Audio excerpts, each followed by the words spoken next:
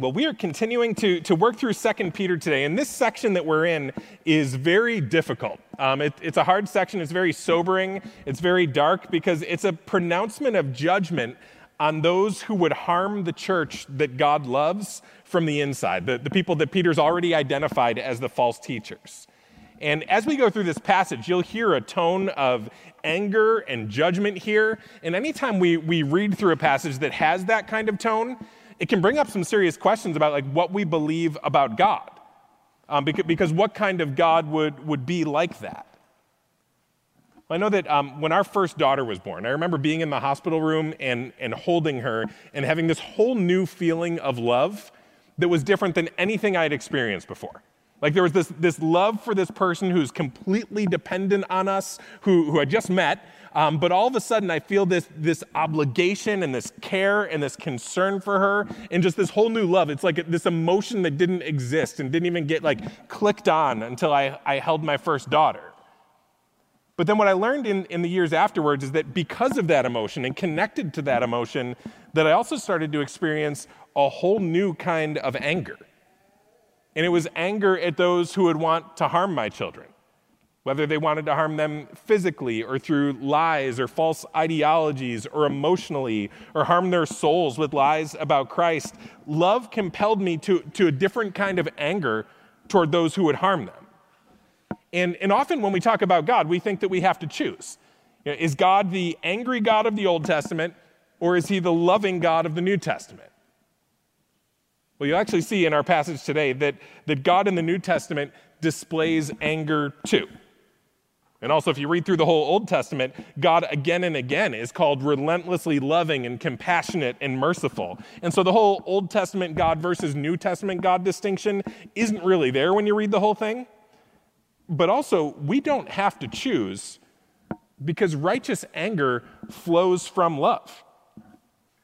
When those that you love are threatened or harmed, you rightly feel anger. G.K. Chesterton wrote that the true soldier fights not because he hates what's in front of him, but because he loves what's behind him. And in our text today, you'll hear God fighting. You'll hear God pronouncing some harsh judgments on false teachers, and it's because he loves the people that they're harming. Now, you might expect that the harshest language in the Bible would be reserved for the bad people out there. That it would be reserved for the people who don't go to church, they don't believe in Jesus, they don't embrace our values. And to be sure, all sin is serious and everyone will give an account to God someday for how they live. But the strongest negative language, especially in the New Testament, isn't aimed at people out there. It's aimed at people in here. It's especially aimed at religious leaders who would use their positions to exploit and to harm. And Jesus' harshest words were for religious leaders, not for the Romans. And that's because the corruption of, there's flies, and I don't know why. We got rid of the bats, and so now there are flies. So I don't know what happens when we get rid of the flies, but so sorry about that. But the reason that there's such hard language against the religious leaders is because the corruption of the best thing is the worst thing. I mean, it's bad when people who don't claim to know the Lord sin, but it's even worse when those who claim to know the Lord, and especially those who claim to be leaders in the Christian community, when they sin. It's bad because it's mixed with all kinds of hypocrisy, and it harms a lot of people. It's bad to use the best thing, which is Jesus, to do the worst thing, which is harm others. And so for those that Peter's already introduced here as the false teachers, those who deny the Lord with their lifestyles, those who lead people astray with their sensuality, those who exploit the church, Peter lays out how God feels about what they're doing. And we'll see a few things as we go through this passage. We'll see warnings to the false teachers themselves. We'll see how bad it can actually get among us. We'll see a little bit of how false teachers operate, and we'll see right through to the core of how they typically deceive, the central false promise that they make, the central lie that they tell. But then mingled throughout this passage, there will be hope for God's people who are oppressed by them and hurt by them. And we need passages like this for a few reasons. I mean, one, we know we need it because this is God's word. And it's true that as you read a judgment-type passage like this one, it doesn't fit in our very flippant brand of Christianity that we have today. But that's one of the reasons that we need it, because we don't want to filter through the Bible and find the passages that fit. We want the Bible to be shaping us. We want God to be speaking to create his people. We want to be shaped and formed by it. We don't want to form it in our image. But also we need these warnings. We need warnings of how bad we could get if we let sin grow in our hearts. Especially those of us who would preach or teach or lead or counsel or influence or parent, even if we want to casually give Christian advice to our friends, we should take these warnings to heart because we don't want to be one of these false teachers. And this whole thing could also guide us because a teacher really is anyone who influences us. And so we should be wise about who our influences are, and we should be alert to the ways that they could lead us astray so that we don't fall under their sway when they might try to. And we should especially be equipped to listen for that central lie that false teachers were telling then and that they're telling today.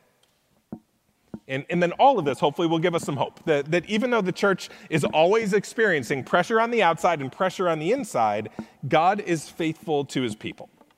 And so Peter starts with a warning to the false teachers here. In verse 4, he says, "For if God did not spare angels when they sinned, but cast them into hell and committed them to chains of gloomy darkness to be kept until the judgment, if he did not spare the ancient world, but preserved Noah, a herald of righteousness, with 7 others, when he brought a flood upon the world of the ungodly, if by turning the cities of Sodom and Gomorrah to ashes, he condemned them to extinction, making them an example of what is going to happen to the ungodly, and if he rescued righteous Lot, greatly distressed by the sensual conduct of the wicked, for as that righteous man lived among them day after day, he was tormenting his righteous soul over their lawless deeds that he saw and heard. Then the Lord knows how to rescue the godly from trials and to keep the unrighteous under punishment until the day of judgment, and especially those who indulge in the lust of defiling passion and despise authority." So first, Peter here lays out 3 examples of God's judgment as a warning to false teachers who would lead the church astray. And the first one is angels. In verse 4, it says that God judges angels. And it seems like the point here is that if God didn't spare angels when they sinned, certainly he won't spare us. And one of the ways that false teachers lead people astray is with charm and with strength and with charisma. They can get really good at talking their way out of most situations. And they may be so used to using people and getting away with it by being able to talk their way out of it, charm their way out of it, that they think that somehow in the end, they'll even get away with how they led their lives. But here he says, God judged the angels. And if he wasn't impressed with them, he's not going to be impressed with us. He isn't going to be fooled by our charm and our eloquence. If he didn't spare angels, then he won't spare a false teacher, no matter how great they are, how strong they appear, no matter how eloquent they are, no matter how good they are at talking their way out of things. They're going to stand before his judgment throne, and they won't be able to weasel their way out of that. The second one is he talks about how the world was judged in Noah's day, in verse 5.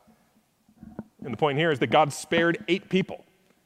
And this wasn't like 8 people when there was a population of 20. This was a well-populated globe, and God spared 8.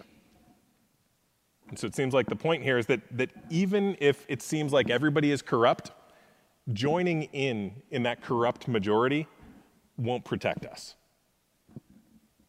So if everybody votes for what's wrong or celebrates what's wrong, and all of society, outside or inside the church, accepts what's wrong, that doesn't change the fact that it's wrong. God was able to discerningly judge the world and save 8 people out of a heavily populated ancient world, so majority doesn't determine truth and ultimately doesn't protect us in the end. We can get a lot of security from being part of a really big crowd, but one by one we'll stand before the judgment throne of God. And then the third example of judgment that he lays out here is the judgment on the wicked in Sodom and Gomorrah. And he goes into a little more detail here where Abraham's nephew Lot lived among the cities of Sodom and Gomorrah. And it says in verses 7 and 8 that he was tormented by what he saw.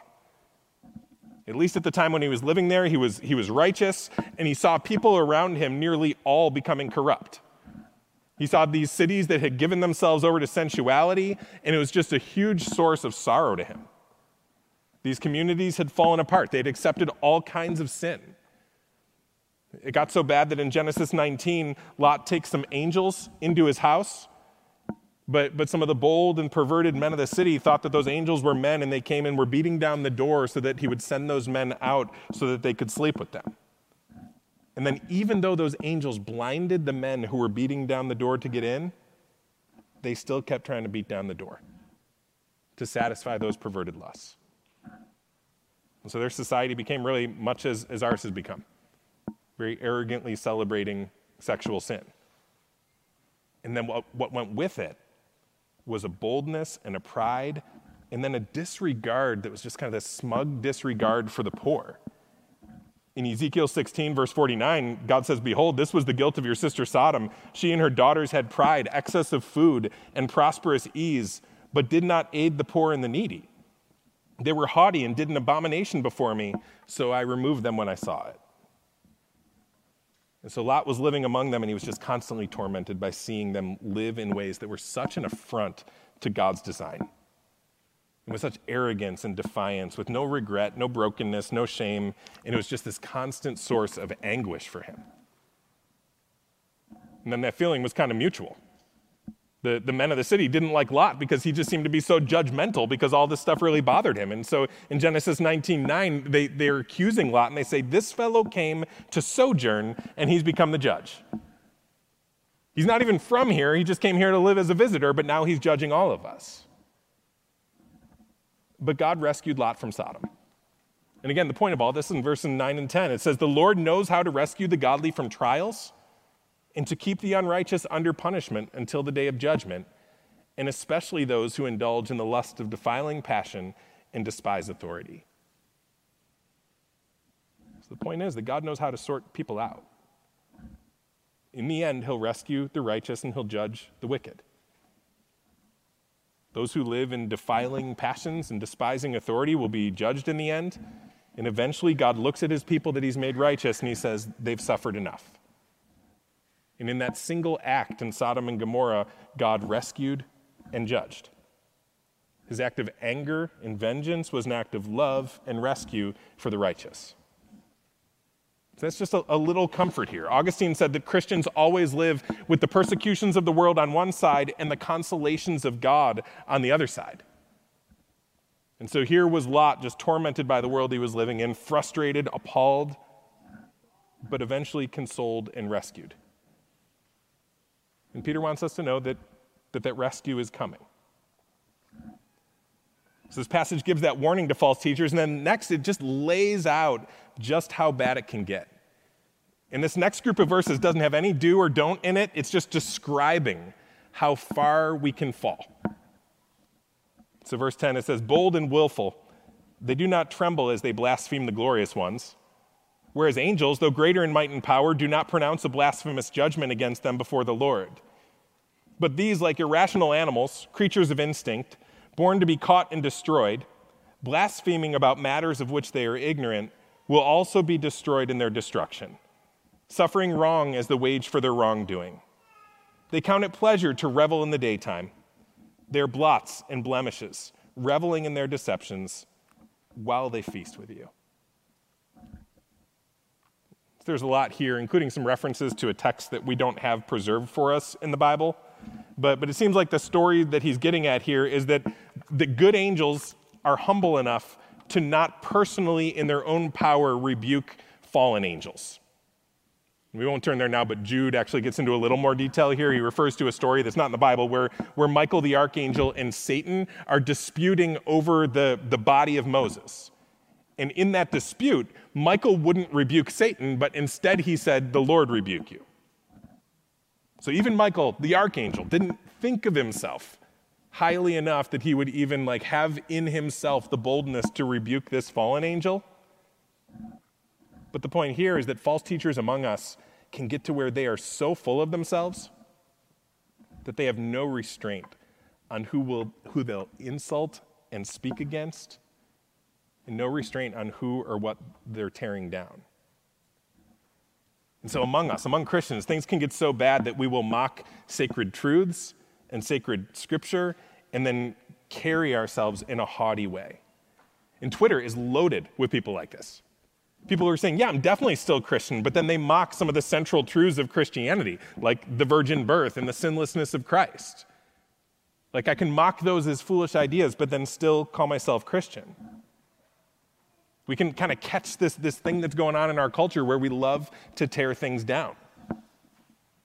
In our culture, in our day, we are living in a day of tearing down things, tearing down old institutions, old truths, old doctrines. We're not good at honoring our mother and father, and so we get rid of everything that they've passed down to us. And so we've seen as like we've torn down the definition of marriage, the covenant of marriage gets mocked as we've treated it like a throwaway institution. We've torn down the authority of Scripture as that gets mocked by Christians on Twitter as well. We don't respect like the ancient and the tested things. We tear down what our parents built, and we tend to believe that if it isn't new, that it isn't true. And as this mindset spreads within the church and we become increasingly arrogant and bold and willful, it'll do what verse 12 says it'll do to us, which is it will destroy. We'll lose the substance of the things we believe. We can tear things down, not realizing that we're sawing off the branch that we're sitting in. We can become really bold about it and even boast about our sin on social media. He says here that they revel in the daytime. I mean, at least in Sodom, they did their evil at night, but we can get so bold with our sin and so willful that we boast about it online. And then verse 13 says that they're blots and blemishes who revel in these deceptions while they feast with you. So they're tearing down with their lives and with their words the things that Christians hold sacred, but then showing up for church on Sunday and showing up for the picnic and not feeling any contradiction at all. And now maybe just kind of for a moment of relief before we keep going, you might be thinking, well, am I the blot in the blemish? Is this talking about me? Well, on the one hand, if the shoe fits, I mean, if you're arrogantly living in sensuality, if you're contradicting the Christian faith with your life or your doctrine, you're feeling great about Christian fellowship while you're boldly living contrary to the Christian faith, then yeah, this is you. And I would urge you to run to Christ. But if you're here feeling like you lived contrary to what you believed this week, and you're coming in convicted and broken and confessing and struggling, then this isn't talking about you. I mean, Lot, who is described here as righteous, was a very sinful man. And the righteous ones of God, those who have been redeemed, we do continue to fall short of living out what we believe. Paul says, who is worthy of these things? But there's a big difference between someone who says, this is true, and this is good, and the standard is right, and I failed again, but I'm confessing and forsaking my sin and struggling, and I'm here today because I know I still need Jesus and still need the cross. I hope we're all saying that. But there's a difference between that person and the one who says, I'm whoever I want to be, and if my life contradicts the Bible, my life is right. And nobody's going to tell me what to do. There's a difference between sinning and being proud and sinning and being regretful. And if you're in that latter category of this week, you didn't live up to the things you believe, welcome to the club. There is so much mercy and grace at the cross of Jesus Christ for sinners like us who run to him again and again, for all who would repent. But verse 12 warns that for those who don't repent, there's destruction. There's a big difference between those who sin and confess and those who are bold and willful, stone cold in their sin. No trembling, no tears, open defiance, and church on Sunday. We are a room full of strugglers. The only righteous one in this room is Jesus Christ, who promised to be with us when we gather. But there are some who remain bold and willful, revel in deceptions, and then stand and sing the songs with everybody else. And Peter, with his last months on earth, warned us by writing this that would be a reality. Verse 14, he says, they have eyes full of adultery, insatiable for sin. They entice unsteady souls. They have hearts trained in greed, accursed children. She says they're not satisfied with their sin, so they sin more. They prey on those whose feet aren't firmly planted in the gospel yet. They know how to manipulate for their own gain. Verse 15, he says, forsaking the right way, they've gone astray. They followed the way of Balaam, the son of Beor, who loved gain from wrongdoing, but was rebuked for his own transgression. A speechless donkey spoke with human voice and restrained the prophet's madness. We don't have time to look at the story of Balaam and his donkey right now. That could be some good Sunday afternoon reading for you. But essentially, Balaam was an Old Testament prophet who said a lot of true things, but in the end, his heart wasn't right. He betrayed Israel, ended up being a wicked prophet in the end. And there was a time when Balaam was willfully sinning against God, riding his donkey to go essentially prophesy some false things for money and prestige. So he was on his way to do what was wrong, willfully opposing God, riding his donkey on this bad mission. And so God allowed the donkey to speak to keep him from sinning. And so here, like the donkey that's known for its stubbornness, was more submitted to God than Balaam, who was supposed to be a prophet. And God, kind of to shame Balaam, allows the donkey to teach him. Peter says that donkey was there to restrain his madness. I mean, think about that. Like, here is a donkey that can talk, and that was the least crazy thing that was going on. That Balaam got so crazy in his defiance against God that a talking donkey was less crazy than him. And so when the talking donkey is the most sensible one in the room, you have fallen a long way. And so he said, we can be like that. We can just be absolutely out of our mind when we're committed to our sin. Verse 17, he says, they're waterless springs and mists driven by a storm. For them, the gloom of utter darkness has been reserved. Waterless springs, like a well that looks good from the outside and it draws people in because everybody wants water, but then they get there and there's no water there. He says false teachers can be like that. They can draw a crowd. People can be attracted to them. But when they get to them, they end up only thirsty. Now he starts to get into a little bit of how the false teachers operate. He says, for speaking loud boasts of folly, they entice by sensual passions of the flesh those who are barely escaping from those who live in error. So he says that they speak these loud boasts of folly or swelling words of vanity.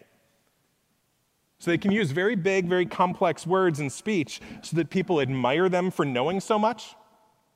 Big words can give the impression that you're smart, that you're well-read, that you've studied these things.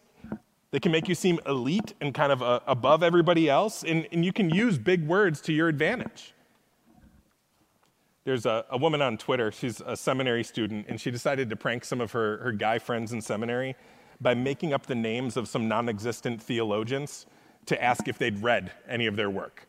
And then when they respond, she posts their response on her Twitter feed, crosses out their names, because she's that kind. But so she texts one of them and says, have you ever read the Dutch Reformed theologian Janus de Veenhouwer? And one guy responded, yeah, not as much as I should, though. She asked another guy, what are your thoughts on Dutch reformer Hans van Coevoortengroot's refusal to fully condemn Arminius? And the guy responded, disappointing, but not surprising, to be honest. So she's making all this up, and the guys are impressed with the big words, and they feel like they have to be equally impressive because big words can impress. And so he says here that false teachers will use big words because other people will think, wow, they must know something deep, when they might just know how to use a thesaurus. So they use big swelling words, and they also entice with sensual passions of the flesh. I mean, people want to do what they want to do, and so if false teachers can give them a way to feel justified in living the life that they already want to live and make it feel Christian, well, that's going to be really attractive. And then here's the core of their deception, verse 19. This is the central lie. This is the one we should be listening for. They promise them freedom, but they themselves are slaves of corruption. So the central promise is freedom. And I think this is the lie that's doing the most damage among us here at Grace Road. It's the lie that the most important thing for me is to find out who I am or to create who I am, to make myself into who I want to be, and to do so, I have to cast off the voices of everybody around me who might challenge me in that quest. That I would be the best me if I didn't have anybody on the outside at all speaking into that and telling me what to do. And our culture believes this. We believe that I can be who I want to be. And if I feel a certain way, that determines who I am. And this really comes from philosophers who don't believe that there's a creator. They don't believe there's a maker. They don't believe there's a God. And if there is no God, then mankind is now at the top of that food chain, and we create our own meaning. We create our own value because there is no inherent meaning and purpose in mankind if we weren't created from the outside. So therefore, without God in the picture, we're self-determining, we're self-actualizing, I can make myself whoever I want to be, and we're self-moralizing, where I determine what's right and wrong for me. And now that's how you live when you don't believe that there's a maker. You basically just make yourself. And in our therapeutic age, we can tell ourselves that if I feel a certain way, that's who I am. And my number one task is to be the freest version of that. So you do you. Cast off every other voice. Make yourself. And now Jesus did say, he said, so if the Son sets you free, you will be free indeed. So isn't this what Jesus wants? For us to dig down deep and find our truest self and create our truest self and then become that with no hindrance. He wants us to be free, doesn't he? But we have to let Jesus define his own terms. This Jesus who said that he wants us to be free, that he wants to free us, some people came up to him and asked him, Jesus, what's the greatest commandment? So what does that look like? Describe this free life that you want us to live. And Jesus' response in Matthew 22, verse 37 is, you shall love the Lord your God with all of your heart and with all your soul and with all your mind. This is the great and first commandment. And the second is like it, you shall love your neighbor as yourself. So here's true freedom. Here's who you were made to be. Go all in, loving and obeying your Heavenly Father. With all your mind, study him. With all your strength, put energy into it.